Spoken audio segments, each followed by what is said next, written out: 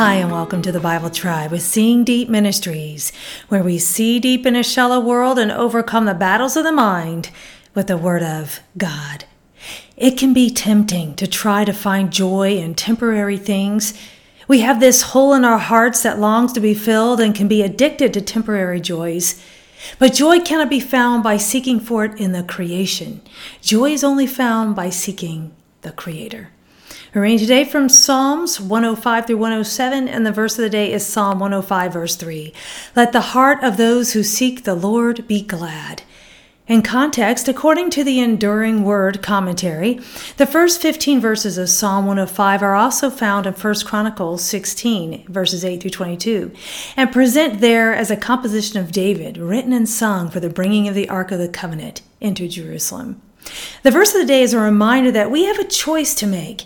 As we try to find joy in this life, we have to direct our heart and help it to find joy in the right place. But how do we let our hearts be that and do that? Reading in a bit more context. Give thanks to the Lord, call upon his name, make his deeds known among the peoples, sing to him, sing praises to him, tell of all his wonders, boast in his holy name. May the heart of those who seek the Lord be joyful. Seek the Lord and his strength. Seek his face continually. Remember his wonders which he has done, his marvels and the judgments spoken by his mouth. Give thanks to God even when you don't feel like it. Tell others about what God has done and will do. Sing and worship him. Seek him continually. This is where joy is found. I chose the key word glad, which is the Hebrew word samach.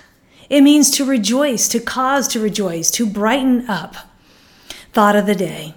Joy cannot be found by seeking for it in the creation. Joy is only found by seeking the Creator.